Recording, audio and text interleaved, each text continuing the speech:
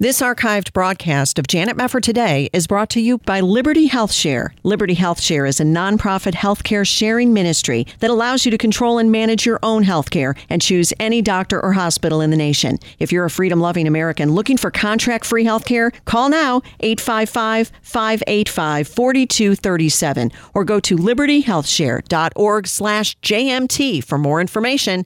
libertyhealthshare.org/JMT. This is Janet Mefford Today. Our confidence is in Christ alone. Are we going to stand with God come what may? If the Word of God says it, I believe it. And that's the way it is. And now, here is Janet Mefford. Thank you so much for joining us. Last month, New York Times columnist Bret Stephens wrote something pretty amazing. He wrote, for all of its virtues, buzz, spin-offs, and a Pulitzer Prize, the 1619 Project has failed. Now, the 1619 Project, of course, was that New York Times Magazine initiative published last year, which aimed to revise the date of America's true founding to the year 1619, the year the first African slaves arrived in Virginia. Even now, the Poynter Institute calls it a phenomenal piece of journalism, but historians and other scholars didn't agree. In fact, academics with the National Association of Scholars called on the Pulitzer Prize Board to revoke the commentary award that it gave to project creator and chief essayist Nikole Hannah-Jones. Her essay, by the way, was titled, "Our Democracy's Founding Ideals of Liberty and Equality Were False When They Were Written. Black Americans Fought to Make Them True. Without this struggle, America would have no democracy at all." But why was this initiative really launched in the first place? Was this really about correcting the historical record based upon new evidence and insight? Or was it an attack on America rooted in progressive ideology and more specifically, critical race theory? We're going to discuss it today with Dr. Peter Wood, who is president of the National Association of Scholars and author of the new book called 1620, A Critical Response to the 1619 Project. So good to have you with us, Dr. Wood. Welcome. Thank you, Janet. Thank you. I mentioned before, just a moment ago, your association objected to the awarding of this Pulitzer Prize to Nikole Hannah-Jones. What were your initial concerns when you first came in contact with the 1619 Project and began to read through it? What struck you initially about the problems with it? Well, it struck me immediately on the day that it was published, because I read the New York Times cover to cover, and this was an astonishing counterfactual set of claims that our principles were false when they were written, but it went way beyond that. There were claims that I knew just because I study history that they weren't true. The idea that slavery began in America when that English pirate ship brought 20-some slaves to Virginia in August of 1619, not true. The American Revolution being fought by the Patriots because they wanted to preserve the institution of slavery from the threat of British abolition, not true. The idea that Lincoln fought the Civil War in order to exile blacks off the continent, not true. The idea that every advance in the political and social position of African Americans has been due solely to their own efforts, not true. So I got done reading that 100-page document, came into work the next day and called my staff together and said, we've got to do something. This is a major assault by the nation's so-called newspaper of record. It's false, and we need to refute it. Well, right. And there was a whole team I know involved in the 1619 Project. Were there any scholars of note or historians of note who participated in it? Because mainly we hear about Nikole Hannah-Jones, and we see some of these other names and say, I don't know who that is really. But who was all involved in this? Well, there were 10 major essays and then a slew of poetry, photographic essays, shorter comments by people of no particular note. But I would say that there was at least one figure whose name I immediately recognized. That the second essay in the magazine was by Matthew Desmond, who is a sociologist and who is someone who has been associated with a group of economically minded sociologists who have been pushing the claim that the American capitalism is they call it low rent capitalism or low road capitalism phrase, is a system of exploitation that derives from the plantation system of the South. Wow. So him I recognized. I don't think he's a household name by any means. There's one other person who is closer to a household name. That's Bryan Stevenson, whose book titled Just Mercy has been adopted and read in many places, including the church that I attend. They seem to think highly of Stevenson as well. What he's on about is that the American judicial system, their criminal justice system, is root and branch designed to oppress African Americans. So those would be the names I'd pull out as being people who were of some public standing. Right. So you're talking about a sociologist and an author there, some other names thrown in. But by and large, is there anybody in that whole group that put together the 1619 Project who really are serious scholars of American history of note that would be, well regarded by historians across the board? I would say no to that.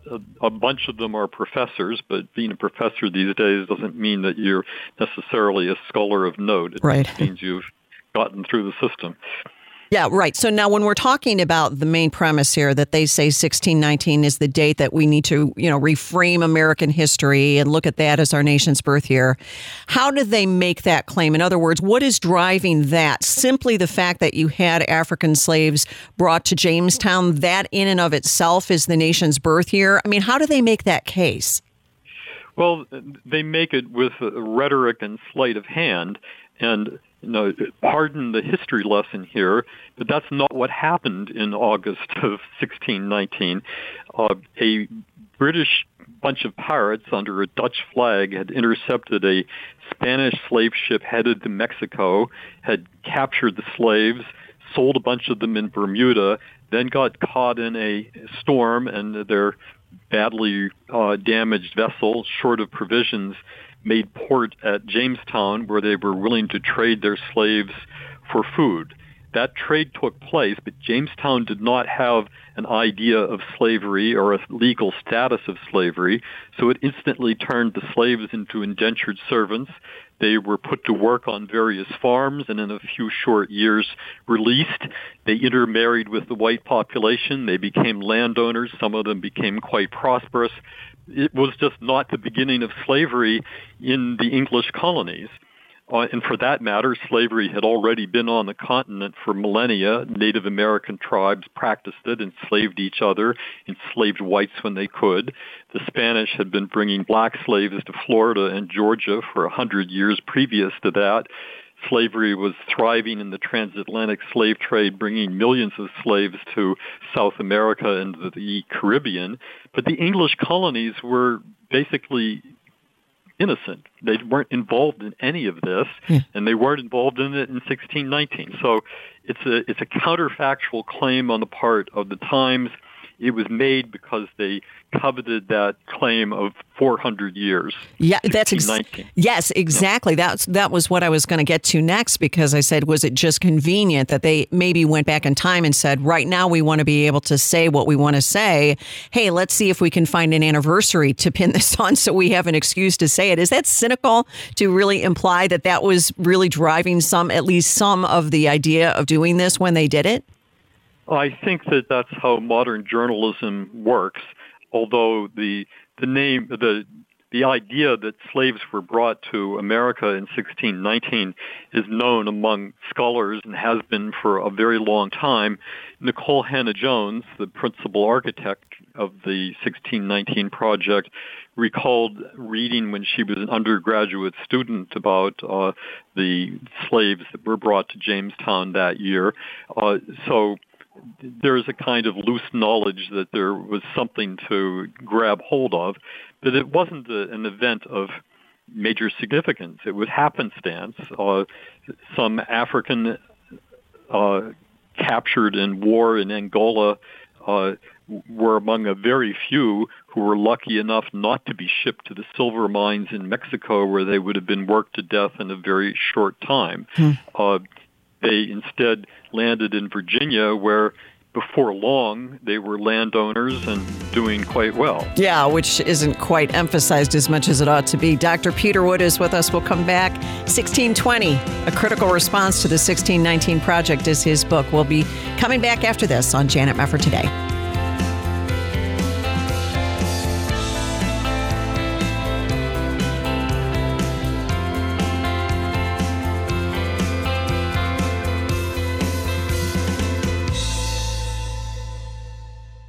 This is Janet Mefford for Bible League International. Mabel walks 18 miles to church every Sunday. She lives in Zimbabwe, where churches are widely scattered in remote regions of this African country.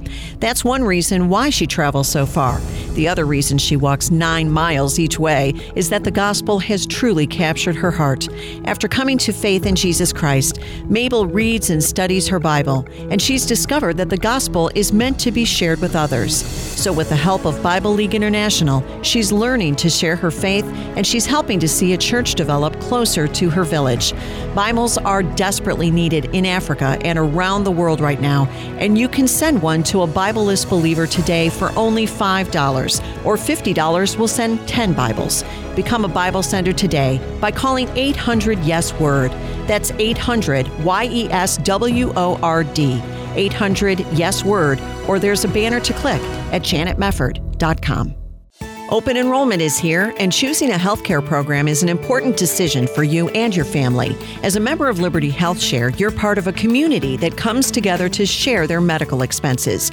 You can sign up now with memberships starting as early as the following month, and there are no contracts or commitments. Programs start as low as $349 per month, and there's no network, so you can choose your own doctors and hospitals.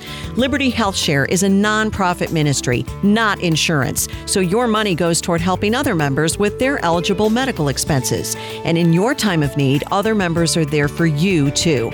You can feel good knowing you're part of a community of like-minded individuals who understand the importance of people coming together to bear one another's burdens.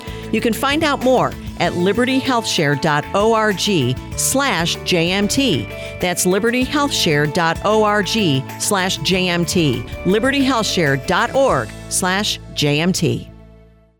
You're listening to Janet Mefford Today. And now, here's Janet. Welcome back. It is the case that the 1619 Project has had a lot of impact in the last year or so since it was written and printed in the New York Times Magazine. But a number of people who really do understand American history have fought back against it. And we are talking with one of them. Dr. Peter Wood is with us, president of the National Association of Scholars. His new book is called 1620, A Critical Response to the 1619 Project. So you have pointed out, Dr. Wood, that in fact, the larger aim in this 1619 Project wasn't really to correct history. It was to change America's understanding of itself. Can you talk about that a little bit and why you think that's so? Well, I don't think it's hard to come to that conclusion. All you need to do is read the words of the report itself.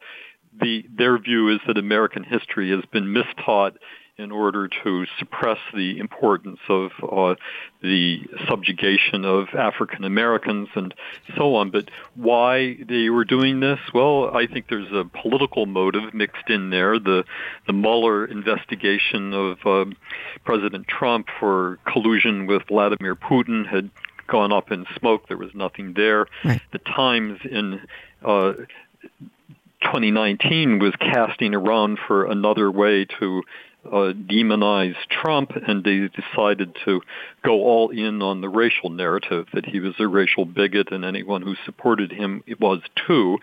Thus, the concept of implicit racism had to be marketed well. You had to convince people who didn't feel any racial animus at all that somehow their behavior and their lives were riddled with a hidden bias against minorities, and blacks especially. Why this was all pursued? Well, I think that the radical American left, at least since the 1960s, has been searching for ways to delegitimate America. We have a transnational movement now of let's end borders, let's be citizens of the world, let's join up with every international body, but deride our own forms of government and civilian control. Yeah.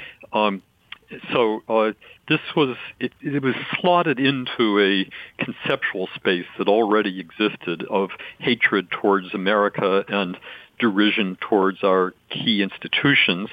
This became another path to the same end of making America a place that Americans themselves felt ashamed of or feel ashamed of. So it's a shaming tactic, astonishing to the degree that it has worked. When the riots broke out in many cities after George Floyd died in police custody in Minneapolis, Nicole Hannah-Jones proudly declared those are the 1619 riots. She was drawing the connection between civil unrest and anarchy and her work in trying to bring low the esteem in which Americans hold their own laws and their public order. Goodness. Yeah, she had a bad reaction, as I understand it, to Bret Stephens' essay as well, didn't she? She wasn't too happy that he was trying to at least correct the record a little bit on the 1619 Project, because they removed some of the language, didn't they, about the true founding and kind of manipulated some of the facts after, I shouldn't say facts, some of the writings after the fact. Yes, well, ever since the thing was published, historians have been pointing out its errors, and the Times has just been batting them away, in many cases not even answering their letters. So for a long time, we thought, well, the Times is just going to stick to this story no matter what. In September, the White House called a conference at the National Archives. I was one of the speakers there, so I saw this firsthand. President Trump gave a speech in which he said that the White House was going to use whatever influence it could to stop the teaching of the 1619 curriculum, the spin-off of this project, in the nation's schools. Suddenly, the Times saw that what it had thought would be a weapon against Trump might be using as a weapon against them, and they went back and started stealth editing what they'd said. They took out some of the more provocative phrasings. They did all this with no acknowledgement of error. It was hidden until Phil Magnus, one of the historians I work with, noticed it and pointed out how illegitimate this was. That's when I got together with 20-some historians and put up this petition to the Pulitzer Foundation to withdraw the prize they'd given to Nicole Hannah-Jones. I think what happened was that Bret Stephens read the petition, and although he was not about to give credit to the National Association of Scholars or the likes of people like me, he basically appropriated what we said, turned it into his own cry of pain in a 3,000-word essay, laid it into Nicole Hannah-Jones and the other editors at the Times that had permitted this travesty. Jones, I don't know personally, but I've been watching her career pretty closely. She seems to be a pretty thin-skinned woman, and she responded to this with great anger and rallied other members of the newsroom to denounce Stephens for what he did. Wow. Stephens seems to have made himself right with the in-crowd again by contributing to the sort of I Hate Donald Trump forum that they ran a week later. So he kept his job, remarkably enough, but he went off the reservation for a while. That's crazy. Do you have any lingering hopes that the Pulitzer board will do the right thing and revoke it? Because you have so many scholars, as you've said, you guys and others have come forward and said, these claims that they're making are just not factual. I mean, doesn't the Pulitzer board look foolish if it continues to say this was award-winning journalism? I think that the Pulitzer Board does look foolish, but I don't really expect, and I never did expect, that they would withdraw the award. This is the same organization that gave Durante, the man who helped cover up Stalin's famine in Ukraine, a Pulitzer Prize, and they've given the prize to other people who history has judged unworthy. The remarkable thing here is that the Pulitzer Prize continues to have any sense of pride or legitimacy associated with it. They do what's politically expedient, apparently. Yeah, you're right about that. Well, on to the title of your book. You say 1620 is the starting point for our nation. That's the year the Mayflower Compact was signed. Why is that a preferable starting date, would you think, not only to 1619, but also to 1776? Why 1620? Well, I take nothing away from 1776. That's the official founding of the United States. But before the United States was founded as a nation, there was the creation of the institutions and the culture that made the United States as a nation possible. And one can go back through a lot of history to various opening points. Christopher Columbus getting to the New World was one of those. They're important too. But what struck me about 1620 and the Pilgrims was not only its proximity to 1619, but that the signing of the Mayflower Compact is such a wonderfully concise conceptualization of what America would one day become. I know that this history isn't much taught anymore, but when the Mayflower blown off course came into the coastal waters of Massachusetts, the people aboard, 102 of them, were divided. There were those religious dissidents that we call the Pilgrims, and there were a lot of people who were just would-be settlers in Virginia who suddenly saw themselves outside British law and declared to the others that, hey, we're free agents, we can do whatever we want to do. Quarreling broke out, and on November 11th, off the coast of Cape Cod, the ship was anchored. They came together and bargained out an agreement, which we call the Mayflower Compact. It's not even 200 words long, but what it says is that we're going to elect our own leaders. We're going to live under laws of our own making. We're going to respect the differences among people and treat them equally. There will be no difference between the religious pilgrims and the secular people. It was a breathtaking new idea of self-government founded on principles of fairness and equality. They did that in a few short words, and it's not the august document that Jefferson wrote in 1776, but it is, for its time and place, a conceptual breakthrough.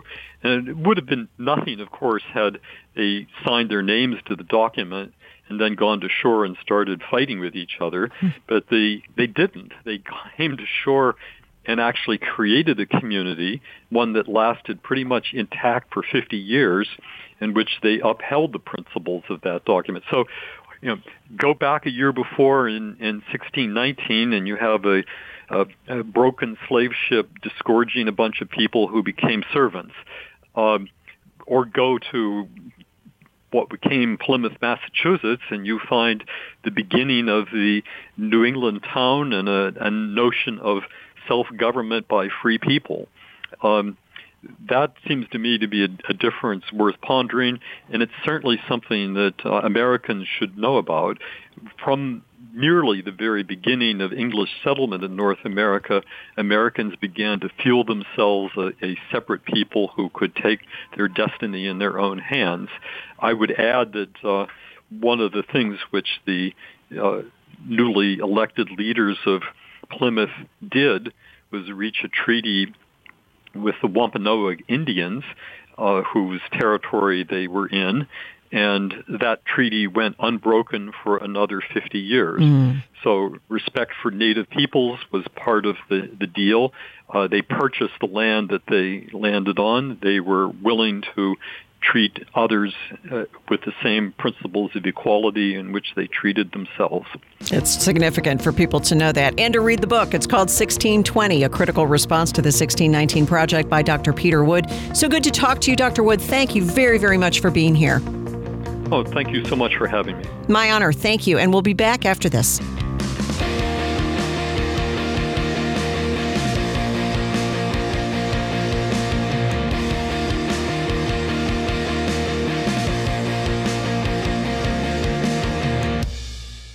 This archived broadcast of Janet Mefford Today is brought to you by Liberty HealthShare. Liberty HealthShare is a nonprofit healthcare sharing ministry that allows you to control and manage your own healthcare and choose any doctor or hospital in the nation. If you're a freedom-loving American looking for contract-free healthcare, call now 855-585-4237 or go to libertyhealthshare.org/JMT for more information.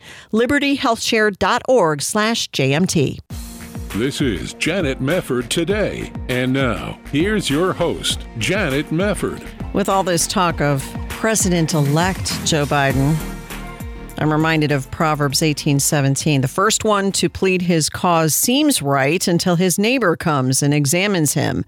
I guess those on the left who can actually read the book of Proverbs, and maybe some of them who even believe they are Christians, might take exception to that proverb when it comes to the press conference that was held yesterday by the Trump campaign legal team. And wow, what a press conference that was.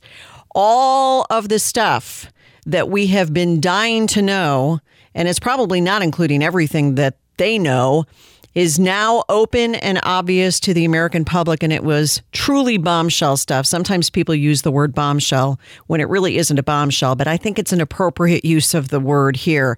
And it was interesting to see some of the reaction from the Never Trump crowd. Erick Erickson, you might know that name, formerly of Red State. He's been around for a while, and he, for some reason, popped up on my Twitter feed. I don't even know why. But I had said the Trump campaign conference, the press conference, gave me hope that there are still some truly great Americans who love this country enough to go to the mat to save it. And I said I was grateful for Rudy Giuliani, Sidney Powell, Jenna Ellis, and President Trump. And I said, Lord, please let justice be done. That is my goal. And of course, you have all these people come out. Erick Erickson says in response to what I said, he said, justice will absolutely be done, just not in the way some think. What does that mean? David French, who was big believer in the Russian collusion hoax, said of the press conference, this is absolutely nuts, just nuts. And yet millions believe it and believe Trump will prevail, and they believe it with religious fervor. Why would you say that? You believe the Russian collusion hoax with religious fervor, and I don't see you worrying about that. See, here's the thing. All of us should want justice. And I will say unequivocally, I don't like Joe Biden. I don't think he's fit to be president for a million reasons. But if enough Americans legally voted for him, he deserves to be president. And Kamala Harris deserves to be vice president. That's what's just, because we have a system. And if it was conducted in an honorable way and they won, then I'm fine with that. I'm not fine with it, but I'm fine with it from a systematic standpoint that I believe in principles. And the principles that apply to me ought to apply to the other side also. That's what makes America great, is we are free and we are fair, and we've had a sense of fairness and a sense of fair play for a long time until maybe now.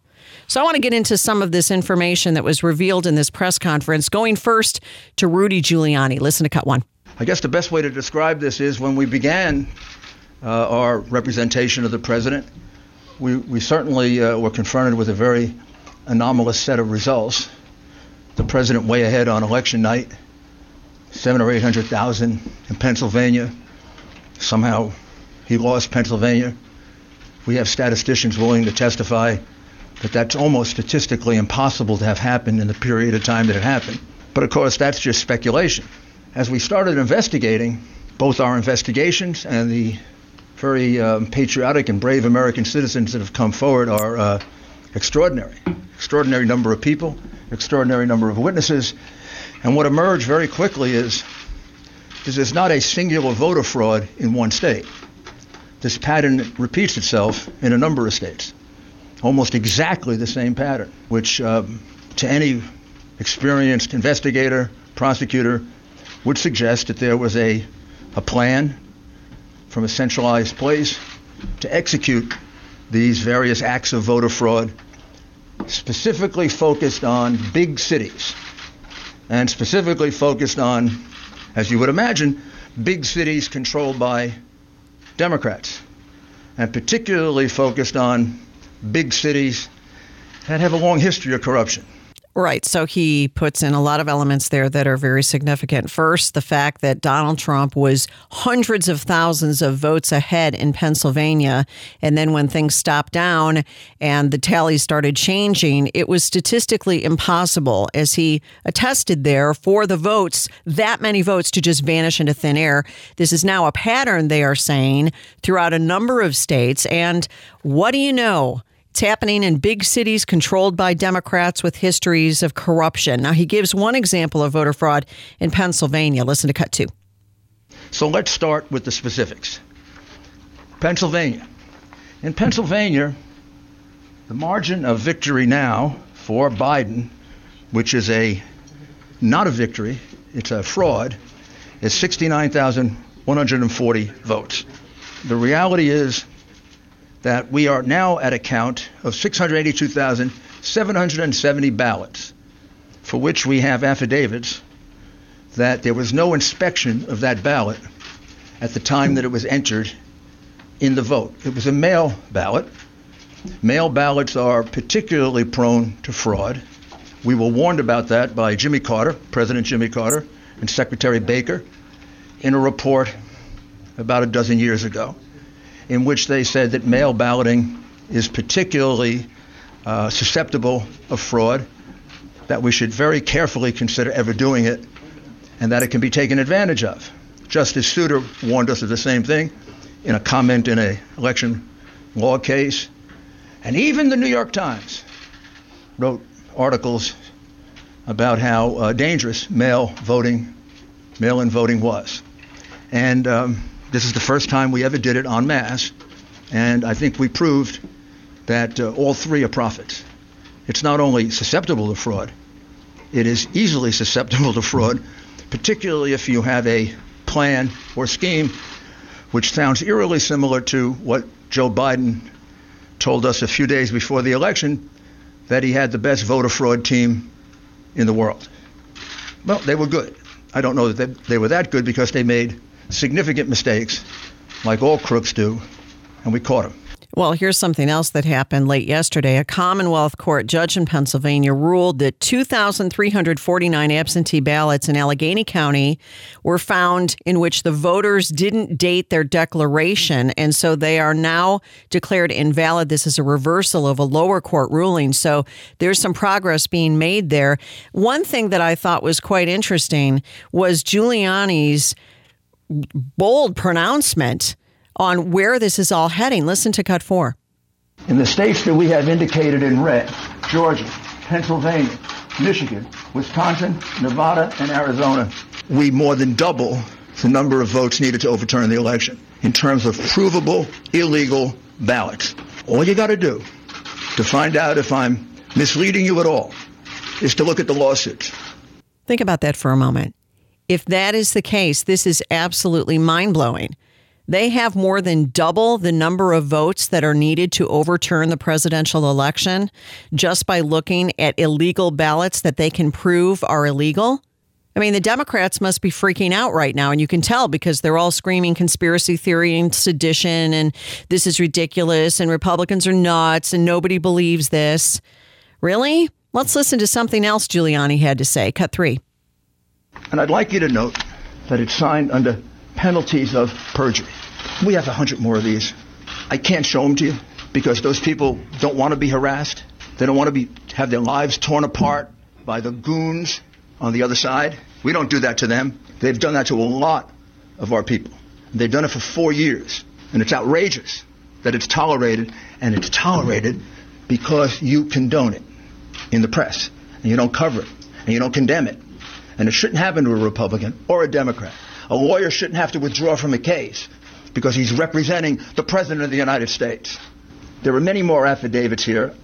I'd like to read them all to you, but I don't have the time. You should have had the time and energy to go look for them. That's your job, like it's my job to defend the President and to represent the President. It's your job to read these things and not falsely report that there's no evidence. Do you know how many affidavits we have in the Michigan case? 220 affidavits.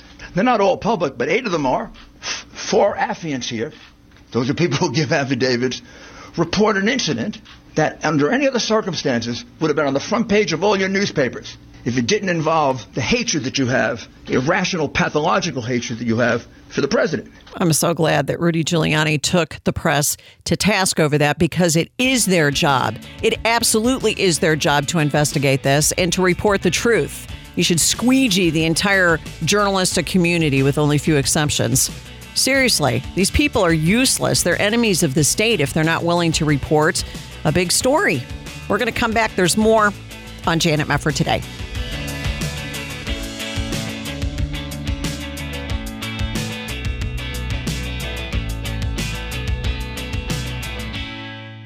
This is Janet Mefford for Bible League International. Mabel walks 18 miles to church every Sunday. She lives in Zimbabwe, where churches are widely scattered in remote regions of this African country. That's one reason why she travels so far. The other reason she walks 9 miles each way is that the gospel has truly captured her heart. After coming to faith in Jesus Christ, Mabel reads and studies her Bible, and she's discovered that the gospel is meant to be shared with others. So with the help of Bible League International, she's learning to share her faith, and she's helping to see a church develop closer to her village. Bibles are desperately needed in Africa and around the world right now, and you can send one to a Bibleless believer today for only $5, or $50 will send 10 Bibles. Become a Bible sender today by calling 800-YES-WORD. That's 800-YESWORD. 800-YES-WORD, or there's a banner to click at janetmefford.com. Open enrollment is here, and choosing a healthcare program is an important decision for you and your family. As a member of Liberty Health Share, you're part of a community that comes together to share their medical expenses. You can sign up now with memberships starting as early as the following month, and there are no contracts or commitments. Programs start as low as $349 per month, and there's no network, so you can choose your own doctors and hospitals. Liberty Health Share is a nonprofit ministry, not insurance, so your money goes toward helping other members with their eligible medical expenses. And in your time of need, other members are there for you, too. You can feel good knowing you're part of a community of like-minded individuals who understand the importance of people coming together to bear one another's burdens. You can find out more at libertyhealthshare.org/JMT. That's libertyhealthshare.org/JMT. libertyhealthshare.org/JMT. You're listening to Janet Mefford Today. And now, here's Janet.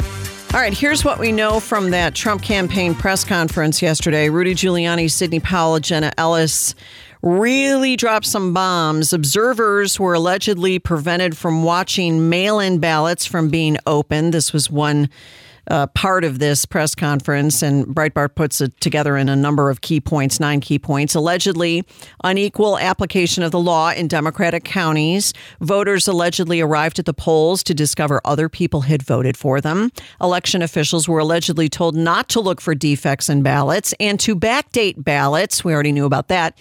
Ballots casting votes for Joe Biden and no other candidates were allegedly run several times through machines. In fact, Giuliani mentioned there were 60 witnesses in Michigan who would attest to ballots being produced quickly and counted twice or 3 times. There were absentee ballots accepted in Wisconsin, which were not applied for first. There were allegedly overvotes, with some precincts allegedly recording more voters than residents, among other problems. There's nothing to see here.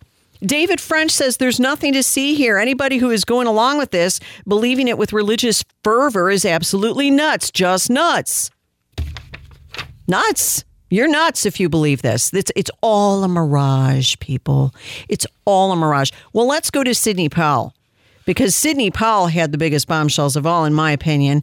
All of the things that she had to say, for example, about Dominion and the Smartmatic software. This was quite a moment. I want you to listen to this. Cut 5. The Dominion voting systems, the Smartmatic technology software, and the software that goes in other computerized voting systems here as well, not just Dominion, were created in Venezuela at the direction of Hugo Chavez to make sure he never lost an election after one constitutional referendum came out the way he did not want it to come out. We have one very strong witness who has explained how it all works. His affidavit is attached to the pleadings of Lynn Wood, in the lawsuit he filed in Georgia. It is a stunning, detailed affidavit because he was with Hugo Chavez while he was being briefed on how it worked. He was with Hugo Chavez when he saw it operate to make sure the election came out his way. That was the express purpose for creating this software. He has seen it operate, and as soon as he saw the multiple states shut down the voting on the night of the election, he knew the same thing was happening here, that was what had gone on. That is really big stuff. Now, there are many people on the left who are screaming and yelling, oh, this is the ultimate conspiracy theory. Yeah, Hugo Chavez was responsible. Disprove it. Sidney Powell is not some greenhorn right out of law school who barely passed. She happens to be one of the most well-respected attorneys in the country. She's the one who helped exonerate General Michael Flynn. And we talked about that with Sidney Powell on the show just a few weeks ago. She's got enormous respect in the legal community. This is not a woman who's going to stand up in front of America and risk her entire reputation by saying insane things that she can't prove. And she's been on these TV shows of late talking about the fact that Trump won in a landslide and she can prove it. So she's releasing the Kraken here. Let's listen to some more of what Sidney Powell had to say, because she was talking about Trump votes being programmed to switch to Biden and how Trump's votes were in such high numbers that the whole system kind of fell apart. Listen to Cut 6. Now, the software itself was created with so many variables and so many back doors that can be hooked up to the internet or a thumb drive stuck in it or whatever. But one of its most characteristic features is its ability to flip votes. It can set and run an algorithm that probably ran all over the country to take a certain percentage of votes from President Trump and flip them to President Biden, which we might never have uncovered had the votes for President Trump not been so overwhelming in so many of these states that it broke the algorithm that had been plugged into the system. And that's what caused them to have to shut down in the states they shut down in. That's when they came in the back door with all the mail-in ballots, many of which they had actually fabricated. Some were on pristine paper with identically matching perfect circle dots for Mr. Biden. Others were shoved in batches. They're always put in a certain number of batches, and people would rerun the same batch. This corresponds to our statistical evidence that shows incredible spikes in the vote counts at particular times, and that corresponds to eyewitness testimony of numerous people who have come forward and said they saw the ballots come in the back door at that time. Incredible. And where are the Dominion executives right now? Cut 7. Notably, the Dominion executives are nowhere to be found now. They are moving their offices overnight to different places. Their office in Toronto was shared with one of the Soros entities. One of the leaders of the Dominion project overall is Lord Malloch Brown, Mr. Soros' number 2 person in the UK and part of his organization. There are ties of the Dominion leadership to the Clinton Foundation and to other known politicians in this country. Just to give you a brief description of how this worked, I'm going to quote from a letter that was written, and I will read that to make sure I get the quotes right. This person was objecting to the United States acquisition of Sequoia Voting Systems by Smartmatic, a foreign-owned company. I believe this transaction raises exactly the sort of foreign ownership issues that CFIUS is best positioned to examine for national security purposes. It's undisputed that Smartmatic is foreign-owned and it has acquired Sequoia. They keep changing the names as they go along. Different times when a problem comes up, they just create another corporation and call it a different name. But it was a voting machine company doing business in the United States. Sequoia voting machines were used to record over 125 million votes during the 2004 presidential election in the United States. Smartmatic now acknowledges that Antonio Mujica, a Venezuelan businessman, has controlling interest in Smartmatic, but the company has not revealed who all the Smartmatic owners are. According to the press, Smartmatic's owners are hidden through a web of offshore private entities. And that is, in fact, true. Wow. What do you even say to this?